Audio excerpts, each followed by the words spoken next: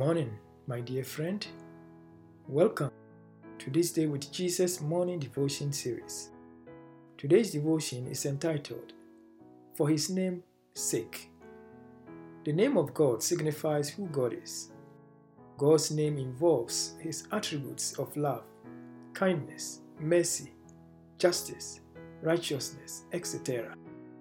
Psalm 23 says, It is by the name of God, not our merit, that secures our righteousness.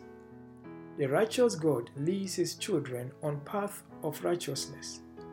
The holy God leads His children on the path of holiness.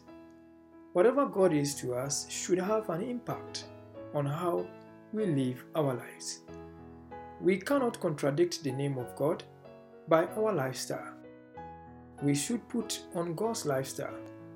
Adam and Eve had their fashion design, but God gave them His lifestyle. The Israelites enjoyed the Egyptian food, but God gave them His lifestyle. Babylon had its own education, but the Hebrew boys lived God's lifestyle. That is the supreme doctrines of God. The children of God should learn to experience God's righteousness, to discover a better identity for themselves, and fulfill every life goal to the glory of Christ. God declares us righteous, to walk in righteousness. Righteousness, that is God's righteousness.